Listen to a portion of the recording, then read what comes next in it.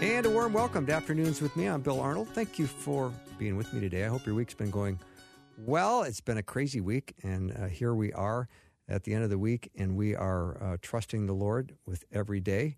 We're remaining steadfast, and we are doing the next right thing in serving the Lord with every opportunity we can. So I hope that's the mindset you have this weekend. Maybe there's someone in your neighborhood that could use your help, someone who doesn't get out as easily, that you can say, I need to go knock on their door and see what I can do to help.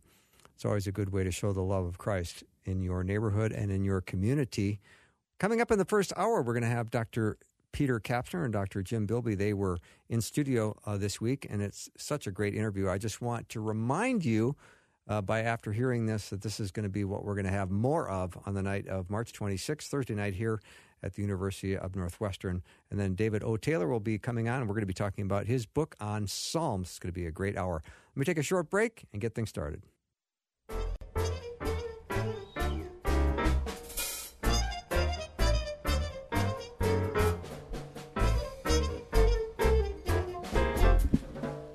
All right, welcome back to the show. Glad you're with us today. Dr. Jim Bilby, Dr. Peter Kapsner are my guests in studio. They're going to be my live guests for the big live event on Thursday, March 26th.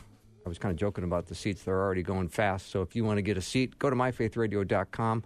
On the right side of that page, you will see the special live event with Afternoons with me, and then you can just sign up to get a seat. Of course, the tickets are for free. You don't have to pay anything. Just bring your lovely, amazing self, and we're going to have a great night talking about living in a post-Christian world. Gentlemen, welcome. Thanks, Bill. Thanks, right. Bill. Thank You've done this live event before, right? I have, It's been great fun, from what I understand. Huge fun. Yeah. Huge fun. Yeah. So let's talk about what is a post-Christian world.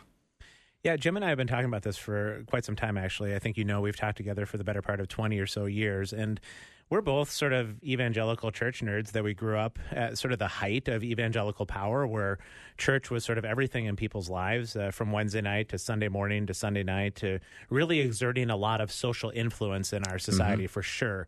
And I think all of us have experienced over the last probably 10, 15 years or so what has been a pretty slow but very consistent decline in church attendance, in church interest, and the rise of a lot of other ways of thinking in our world. And really, truly, in all of that, we've seen a loss of Christian influence in places like government and places like schools and other areas. And Jim, I don't know about you, but I see a lot of people with some understandable angst about this. Is like, oh, we're not even a Christian country anymore. It might be some of how we talk about these things, or Christianity is dying, Christianity is dead. And what we're suggesting is Christianity itself is not at risk at all. But this expression of Christianity, where it exerted social power, where it sort of had its way, where it dictated the terms in our country, certainly that is really changing. But there's a really important invitation in all of that as well. Yeah, Jesus Christ is unthreatened by all this. Of course. Right? Right. Malachi, God just says, I don't change, right? Jesus is the same yesterday, today, and tomorrow. And I don't think even authentic Christianity, the kingdom of God, is at all threatened by these changes in society. But clearly there have been societal changes, right? And you can see this in terms of, there's some laws being passed in our land that Christians are sort of horrified by. And we're like, well, how did that happen? Right. And then you go back and you study some history and you realize, wow, there's a lot of stuff in our nation that doesn't necessarily fit, hand in glove with Christianity. How did that happen? And that doesn't mean there haven't been and aren't today authentic, sincere Christ followers in all different levels, even politics, certainly in different aspects of society. But I think the notion of this post-Christian, or maybe better, post-Christendom concept is one where Christianity may not be in the position of pulling the levers of society, right, and defining the terms of society, and being in, kind of what you might call a position of power over and dictating to society what things look like. But that might not be the worst thing for the kingdom of God. And it might call us as Christians to be in a place of being sacrificial and being, Christ. Christ says he didn't just come down to earth when we had our stuff figured out. He came down to earth while we were yet sinners. And so in a society that is not remotely Christian, how do we as Christians still live, love, teach, come around people, try to encourage them, show them a picture of a better way of life? And that's what I think this notion of living in this post-Christian world is all about. I think it's crucial. I'm actually energized by it. I think it's a positive thing. Well, and you've written a book on transgenderism, and I teach a class on sexuality, and that's one example of, I think, how paralyzed people feel these days. They don't even know how to approach the subject. The norms have changed so much in sexuality. Just, again, for example, that would be very different than the Christian interpretation of sexuality. And many families that I know, and many grandparents I know, and kids I know, they simply don't even know how to talk about this subject or approach it or think about it or wonder about it, all of these different things. And so part of what you and I have been doing has been hopefully thinking through these things, but helping to equip and empower people to have these conversations, to shine Jesus's light in a world in which increasingly Christians are seen as sort of the intolerant minority, or whatever that might look like, and beginning to equip in a different way of life that really does still shine God's light in the world. Now, you two have been not only friends and colleagues for 20 years, but you're starting a podcast as well. We are. I want to talk about that, time permitting, but that will be something that people can go to and hear weekly, monthly? Yeah, at this point, we're sort of just building all of the libraries of episodes. I mean, it's funny because as we started thinking about it, right, Jim, it's just we've had the good fortune of being in academia for the better part of 20-some years and just hearing a lot of voices and having a lot of stuff poured into us. And this is, if for no other reason, Bill, we think about the 9 kids that we have combined in our families. We sort of said that we wanted this podcast to be something that would be left behind for our kids to be able to navigate a post-Christendom world, which is very different than the world that we grew up in. Yeah. And how can we help our kids think differently about Christianity, but in a way that is faithful to following Jesus, to giving their allegiance to Jesus for their whole life. And that was sort of why we wanted to start it. And we recognize, obviously, there's probably some other people that have some similar questions. Yeah, and I think for me, the podcast comes out of this place of, I've had the honor of teaching college students for 21 years. That's 21 years of really awesome questions from people that inhabit a different world than I grew up in. Mm-hmm. You know, when I'm in high school in the early 80s, that's such a different world than today. And so the questions that are coming out right now and the questions these students are raising are so profound and so interesting and engage, how do you think about the faith in light of this and this and this? And it's given me the opportunity to try to just plow through some of these questions and think about how does Scripture speak to these big picture ideas. And so a lot of what drives this podcast is both our desire to articulate these things for our kids' generation, but it also our past students. I want to do justice to their great questions that have shaped my understanding over all these years. Right. So, Jim, you wrote a book on transgenderism, and Peter, you teach a class here on human sexuality. What are some of the questions that are coming up all the time? Yeah, I think one of the main ones is simply, so what do we do when family member X or family member Y comes out and says that they are gay or they are lesbian or they're transgender or something?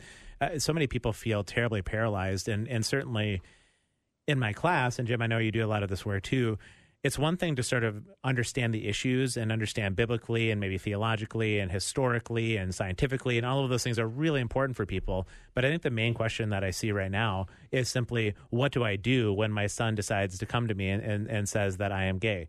And how do I live that out? How do I walk out life with them? Do I have to cast them out of the home? Do I walk alongside of them? Simply, what do I do in these circumstances? I think is probably the most common question that I get today. It's actually a different question than even 10 years ago. That question wouldn't have even been on the radar 10 years ago, and it tells you how fast some of the sexual norms have changed in sort of this post-Christendom world. Yeah, I mean, and that's exactly it. The conversations are changing. The terms are changing. The landscape is changing, right? How long ago was it that the Supreme Court decision, Obergefell, came down? Yeah, it's about 5-6 years ago, right? It's 5-ish years ago. Before that, 5 years before that, there was a rash of marriage amendments in our society that were being passed, that there are all these – it seemed like, the Christians were finally winning the gay marriage battle, and then suddenly it's shifted, and now you do research on this, you do – polls on this, and support for gay marriage is low 70s, high 60s% in our society. And that's like just what changed. And I think some of this is just unpacking what did people always, what were they aiming at when they were saying, we're defending Christian marriage, right? And we're defending this picture of marriage. And so often I think that got colored with, well, we're defending you have to look like this and you have to keep these appearances, but it's not about an authentic covenant relationship, because there's so many people, so many Christians that are like defending Christian marriage right until, you know, that really cute secretary walked in the door, and then we'll jettison the Christian marriage thing, right? So the notion of marriage that, you know, has been complicated to some degree by the actions of people who have called themselves Christians, right? And we've been discombobulated by that. And so some of this is saying, suppose we just don't, you know, assume whatever local televangelist is saying, right, about all these things. What does it mean to follow Christ in every area of your life? That's, I think, the crucial question. Yeah. All right, we're going to take a little break. Is that cool? I love it. We'll be right back with Dr. Jim Bilby, Dr. Peter Kapsner. Make sure you go to myfaithradio.com. Make sure you get a seat for that event coming up March 26th. Be right back.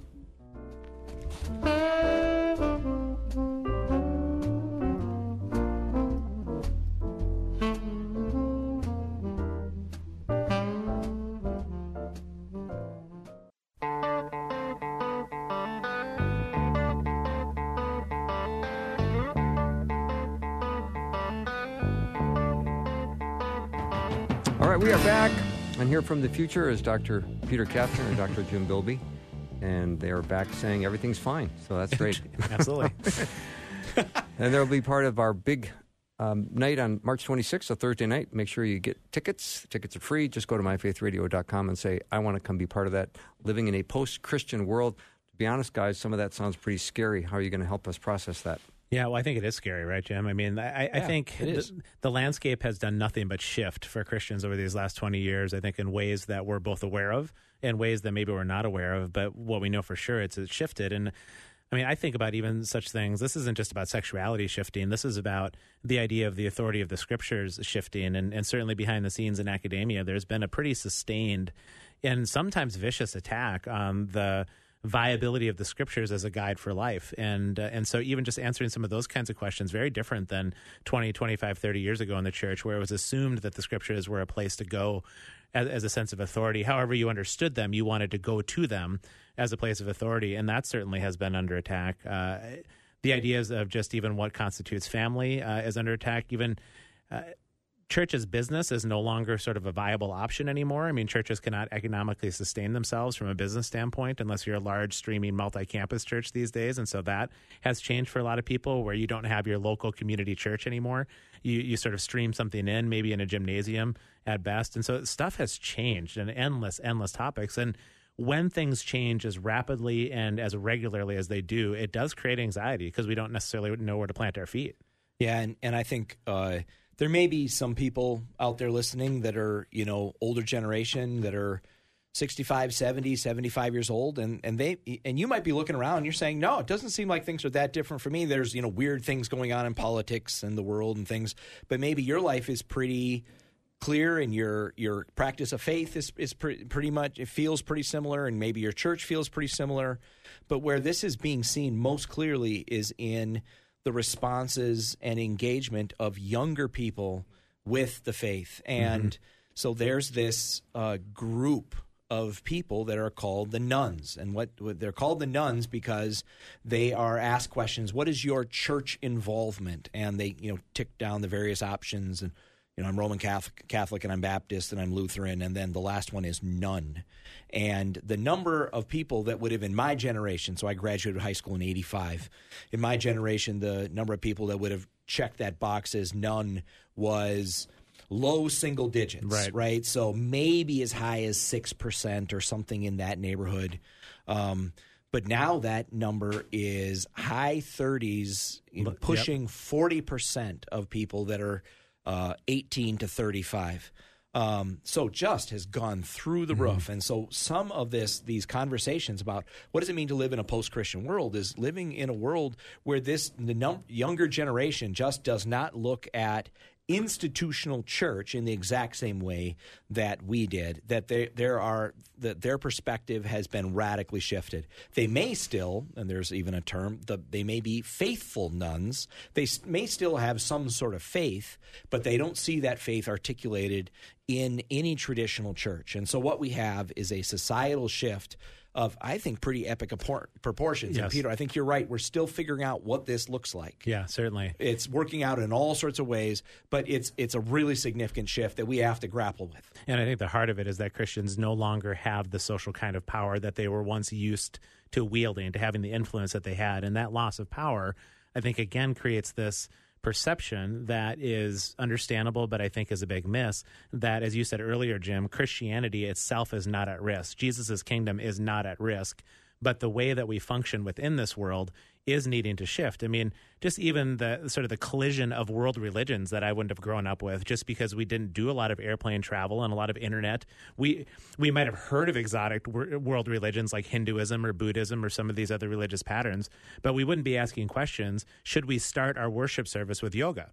And certainly there's plenty of faithful evangelical covenant kinds of churches that are beginning to incorporate different kind of religious practices along those lines, and people have a lot of questions about them. So I think it's one of my favorite things to think about with the event, Bill, is that I had an opportunity to be in a couple of churches just doing some different talks over the past couple months, and the time that was the most electric of that whole time was just the question and answer time. I mean, Jim and I are not going to sit here and monologue for 15, 20, 30 minutes on that evening. It's a time where we can just dialogue and ask these questions. And that time was fabulous and fascinating in the church. I think a lot of people have a lot of questions. Yeah, and I've ordered the chicken wire fence, so that will be a barrier between you and the audience. Yeah, especially if you can stop the tomatoes for sure. Exactly. So, yeah, indeed. Exactly. All right, let's talk about power over, power under. What does that mean? Yeah, you have a pretty good description. I mean, really, Jim, we just talked about it in our podcast a little bit about the difference between power over and power under. Yeah, so think of the language of power over as, think of it from me as a teacher. As a teacher, I am power over if I'm like, students, you have to believe this. You don't believe this, you don't pass. So you do right? to me, yeah. Well, I'm clearly, but you're wrong. So yeah. Clearly. No, so that power over mindset is I dictate, this is, you believe this, you believe this, you believe this, you believe this, and I indoctrinate them into all these things, and then I pass them if they can spit back all the right information. Power under sort of mindset in a teaching context. Sure, I'm going to define some of the key terms. What do we mean by this term? What is the issue? What are the debates? What are the history?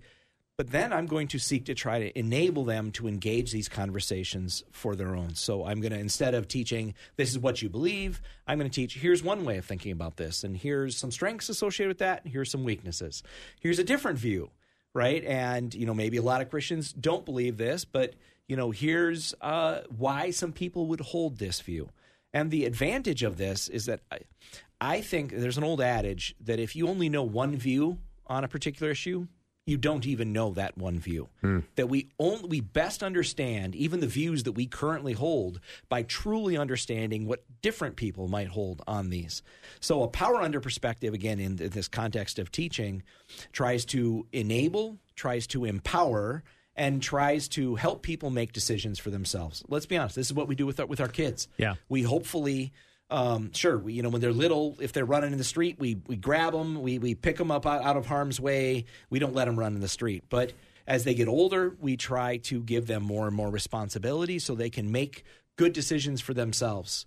And so this power under perspective from a Christian perspective maybe means that we are not going to be in the position of pulling the levers of power in culture, that we don't get to define the terms of the discussion. But you know what?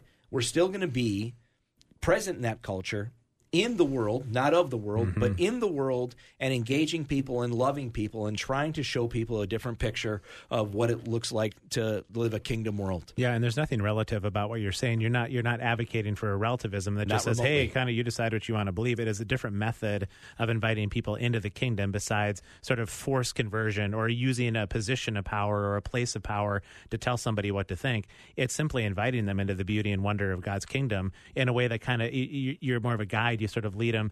And the way of leading is always through the lens of love in God's kingdom. It's a willingness to sacrifice your own well-being for their well-being. And boy, if we Christians could learn to shine that kind of light in the world, where it's not about our comfort and it's not about making sure we find our church and church shop for what matters to us, and it better be the right product, and all of the ways that I think, again, we understandably think about these things, but maybe there's an opportunity in light of the loss of social power to find the authentic way of God's kingdom love. You know, and let's be honest, if this was all about just getting people to say, I'm a Christian, and that was enough, then you threaten them, you cajole them. The Crusaders were awesome at that. Yeah. Then that's what you do. But if this is truly about a relationship, which I think we believe, then you cannot threaten anybody into love. You cannot, intimidate somebody. You cannot force somebody into committing their life to Jesus Christ. And so as a relationship, it has to be something that they make their own. And so how do we come around them? How do we support them?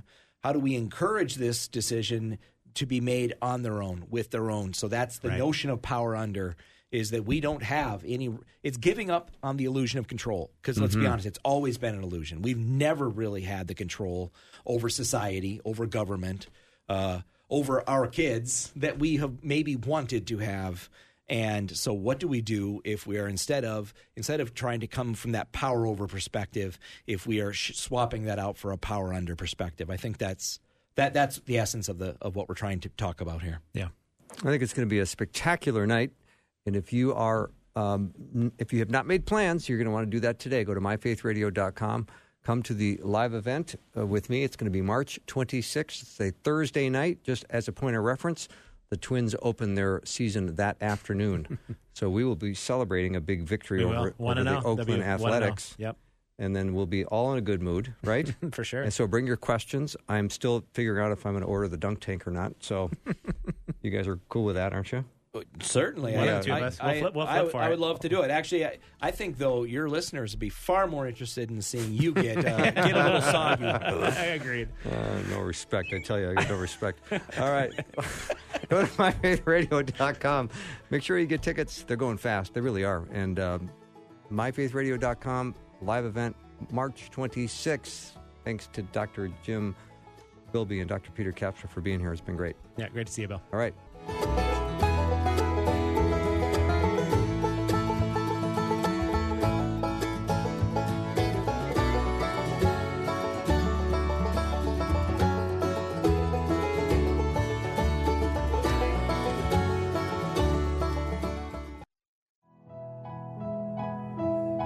The Lord is my shepherd, I shall not want. All right, where would we be without the Book of Psalms? Well, where would we be without God's Word, period? But the Book of Psalms has given us a context for our joys, our sorrows, our angers, our doubts, and most of all, our thanksgivings. David Taylor's written a book called Open and Unafraid, the Psalms as a Guide to Life. He's my guest on the show today. David, welcome. Thank you so much. I love the Psalms. I think everybody does. You too, huh? I do. I've loved them since Eugene Peterson introduced me to them when I was in seminary about 20, 25 years ago. And you worked with Eugene for quite a bit? Yes. Nice. In seminary, I took a few courses with him and then became friends subsequently. And then again, was able to partner with him and Bono on that film in which they discussed the Psalms together. Yeah, fantastic. So tell me your motivation for Open and Unafraid. After the film came out about 5 years ago, I found myself reading more of the Psalms, books about the Psalms, talking to people about the Psalms, and I discovered there was a gap in the bookshelf, as it were. There were some really wonderful scholarly books, some really good daily devotionals, but not much in this middle space that would offer something meaty but accessible as an entry point into the Psalms. When I was a child in my younger years, I only approached the Psalms in piecemeal and occasional fashion.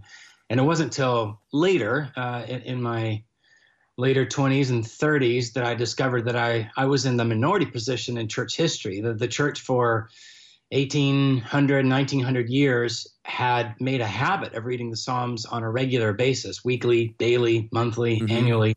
And my church tradition made very little of the Psalms.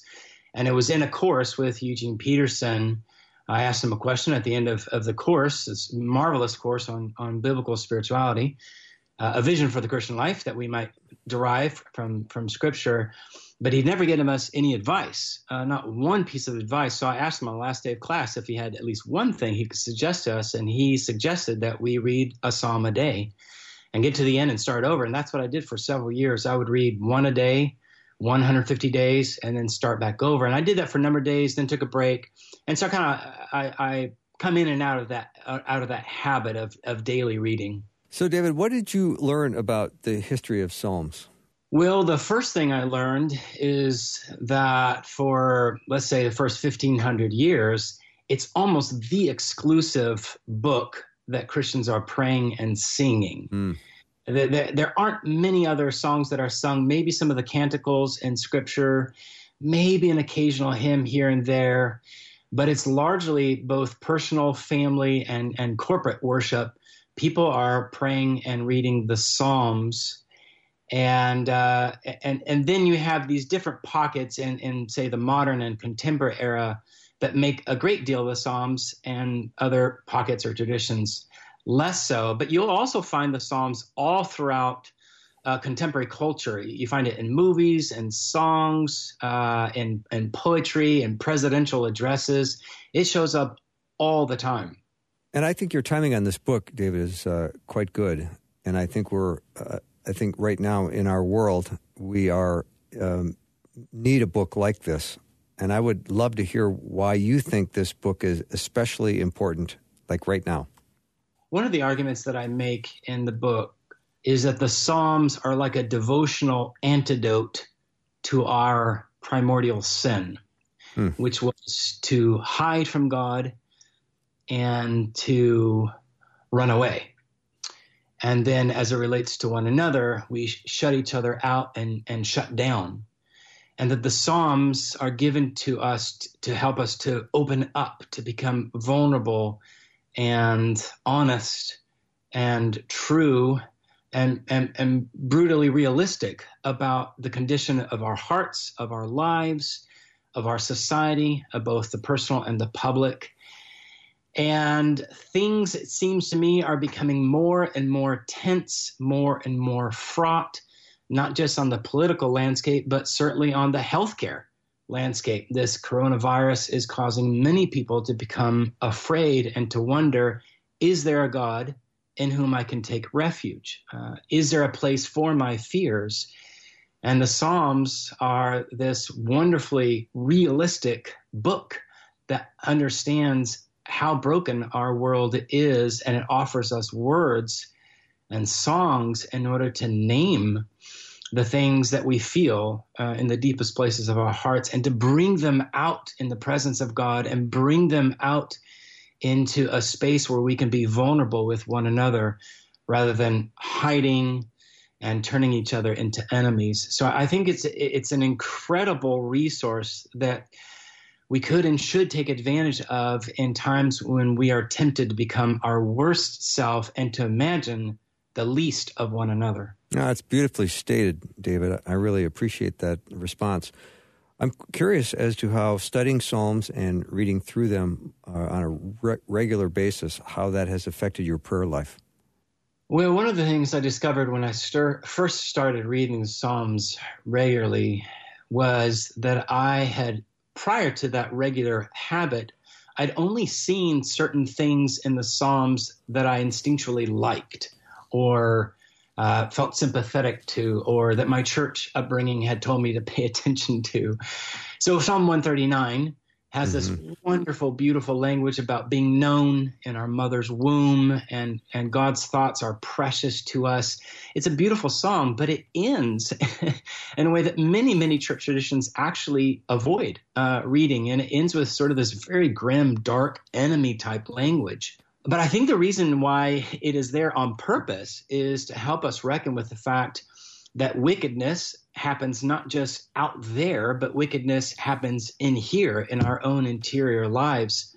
I think the other thing that I noticed is that the Psalms make space for both joy and sorrow to coexist in a way that our common experience or ideas of happiness just doesn't know what to make place, what to do with, or how to make space with lament and sorrow and grief. And we feel that it is a zero-sum gain.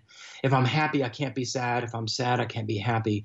But the Psalms show us that our pilgrimage here in this earthly sojourn involves both sadness and joy, mine and others, in a way that perhaps the Psalms might not only enable me to be present to these joys and sorrows that coexist in me personally, in my family life, my work life, but enable to cultivate in me a true sympathy and empathy for others, so that when I pray, say, Psalm 100, when I'm feeling great, but my neighbor is feeling sorrowful or has just lost his mother, I can extend sort of a sense of sympathy. Likewise, if I pray Psalm 51 when I'm feeling sorrowful, but my neighbor is feeling joyful, sort of this virtue or this habit in my heart space is able to hold many things together in a way that I think is often very difficult for us if we have not been trained in essentially the prayer book of Jesus, not just the prayer book of Israel.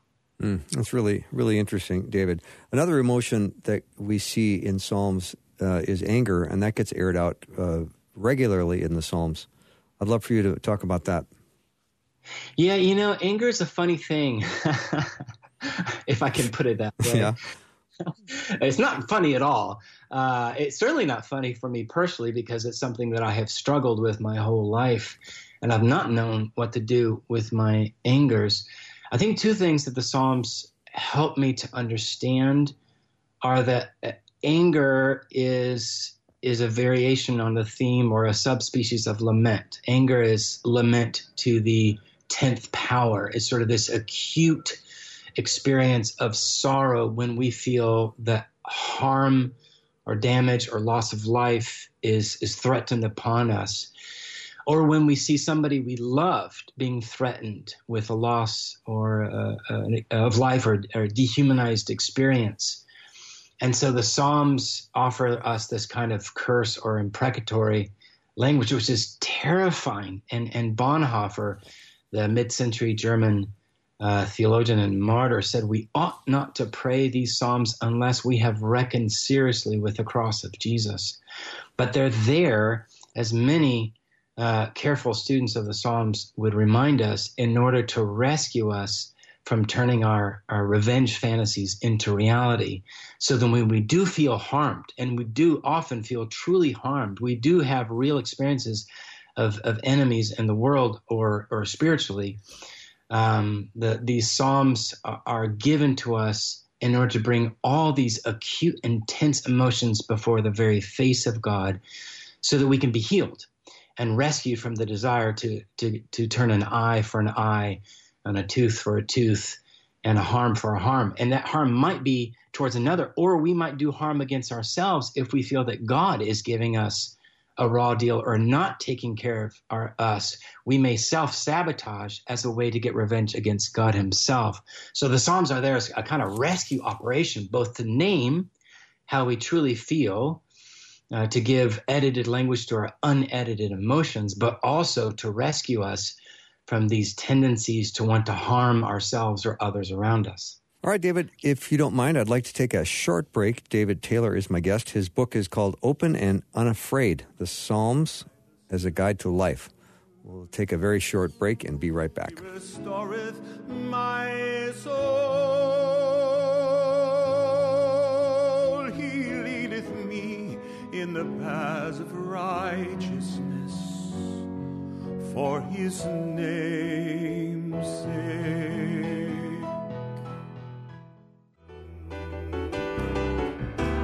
He is my defense, I shall not be moved. He is my defense, I shall not be moved. Welcome back to the show. So glad to have David Taylor as my guest. He's written a great book called Open and Unafraid, The Psalms as a Guide to Life. David, I know in chapter 9 you talked about enemies, and it seems that pops up quite a bit in Psalms. Deliver me, O God, from my enemies. And I would love for you to talk about your understanding of enemies and how the Bible teaches and how the Bible helps us understand who those enemies are. Like anger, enemies is one of those hard parts of the Psalms. It's the part that sometimes, again, gets removed from our worship music repertoire, from our prayers, in worship, or even personally. On the other hand, we may find ourselves indulging, relishing unduly, inordinately this enemy language because we do feel that we want to give somebody what they're owed. We want to exact revenge, and this enemy language nurses these intemperate passions in us. But again, the Psalms provide this holy median space, this holy virtuous space, where it gives us permission to reckon realistically with the world that we really live in, that we really live in a broken and often cruel world that is full of human and natural disasters. Enemies are sometimes other human beings, other cities, other groups, other people groups. Enemies in the Psalms are sometimes death. Natural destructions are experienced as enemies. A sickness can be experienced as an enemy. Anything that threatens life in the context of the Psalms can be named as an enemy. I think one of the things that I try to communicate in the book is that we read this enemy language in the Psalms through Christological eyes, through the eyes of Jesus. And one of the surprising things when we look at the Gospels, when we look at Jesus' life and ministry that is defined from beginning to end by the Psalms themselves, is that Jesus doesn't deny us the right or the permission to name our enemies. He does, and he himself names enemies like Satan and his closest friends, which is again similar to the Psalms, or these other forces, principalities and powers, to use St. Paul's language. But at the same time, he invites us and charges us to bless them and to pray for them and to love them. So it's this dual charge, both to name, reckon with, to bless, and pray for, that is fundamentally impossible apart from the Spirit of God. And of course, the Psalms do a great job talking about the joy of life and also the pain of death. Psalm 116 says, "Precious in the sight of the Lord is the death of his faithful ones."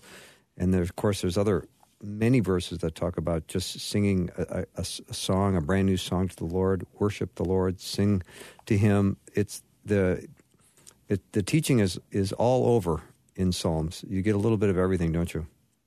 You do, and I think that's why I titled the book A Guide for Life, because everything that you have ever thought or felt can probably be found in the Psalms. John Calvin called it the anatomy of the soul. Martin Luther called it the little Bible. Tim Keller calls it the medicine chest of the heart.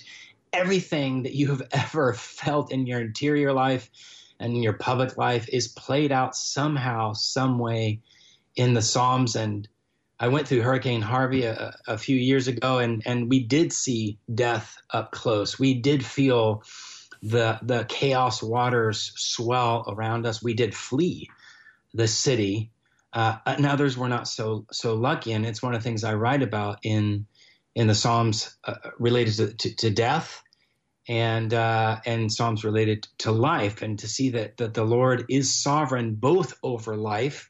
He is the one whose Spirit gives us life, and he is sovereign ultimately against all the forces of death, even if that means that his sovereignty is expressed in the resurrection of the life that yet awaits us. So, David, I'm curious as to how your relationship goes with Psalms. I mean, sometimes I will read a Psalm and I'll just kind of go through it, and the next time I'll read it and I'll go, how did I miss this Psalm? And the next time I go through it, I go, okay, I'm memorizing this. I'm going to learn this word for word. What is it like for you? Well, as a habit of reading the Psalms somewhat regularly, somewhat daily for the past 20 years, you do start to see things that you didn't on a first or second or fifth pass, and they begin to delight you at a new level, and I love that. Or they begin to convict you at a new level, or you begin to see how Psalms are talking to each other across the aisles, as it were, how Psalm 3, 4, and 5 are the trilogy of morning and evening psalms, and they echo Genesis 1 language of this God being present to us in our morning times and our evening times, and certainly in the watches of the night when we are most vulnerable.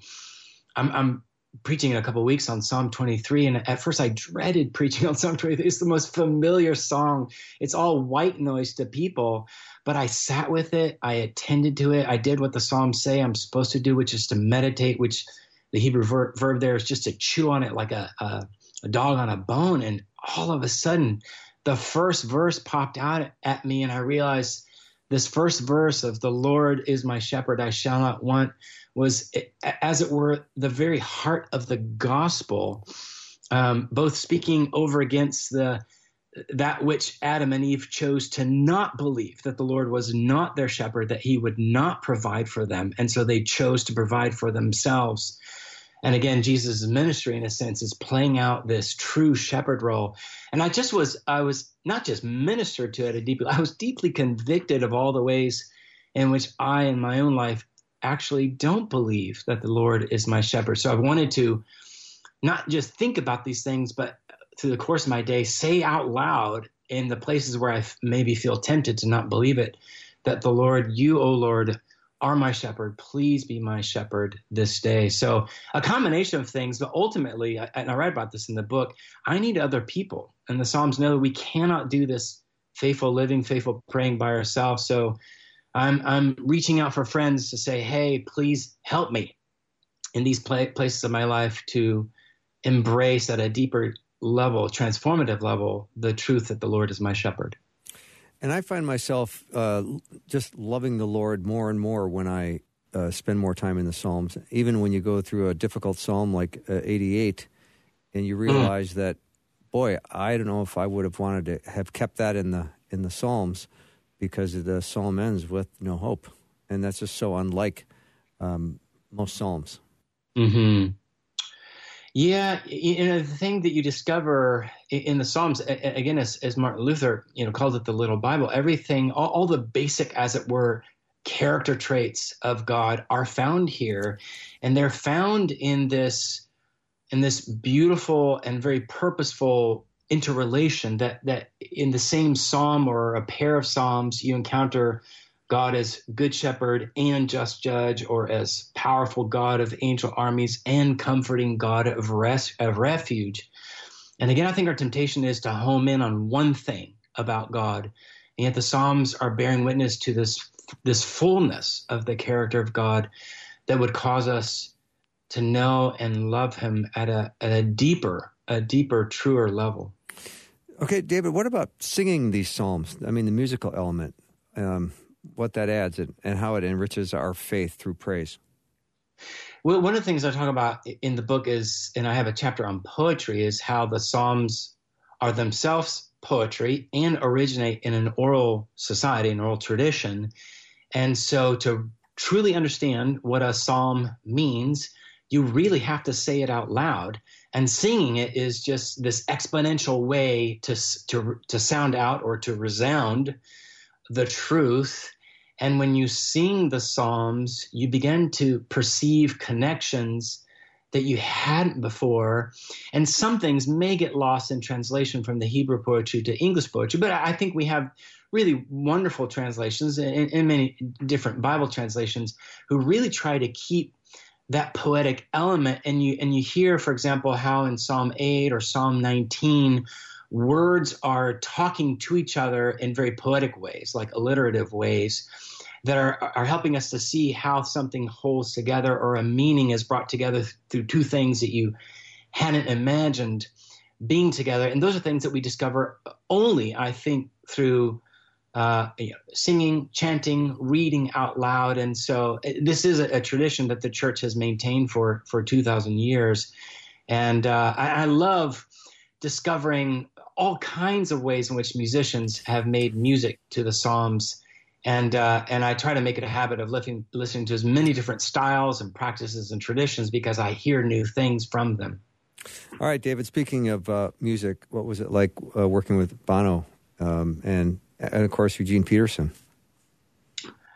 Well, it was a once in a life. I don't think it'll ever happen again. Yeah. So I'm grateful that it happened. There was certainly a pinch myself moment when I was sitting across from the two of them thinking, I am the last person who would ever imagine himself sitting across from the man who wrote the Bible, as it were, and the man who has defined rock and roll music for the past 40 years. But I'll tell you what was one of the most lovely, refreshing things about both of them is that both of them were utterly unself-aware and unpretentious, very at home in their own skin, very kind, very generous, very hospitable, not just towards one another, but, a small film crew of five guys. Bono introduced himself to each one. And then when he left an hour later, he said goodbye to each one of them by name. Like he remembered every one of their names.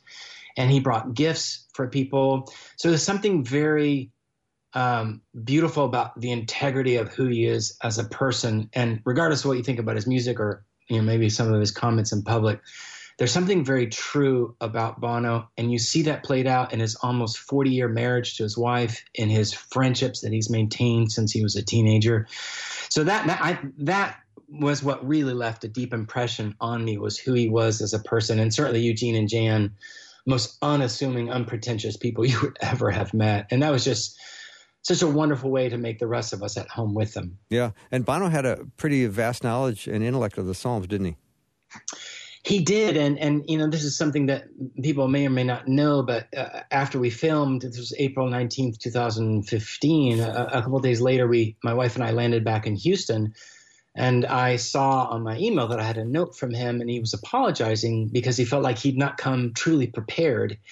And he wanted to make it up to me somehow and was asking how he might do that. Of course, that was a remarkable thing for me. And long story short, I caught up with him when U2 landed in New York City.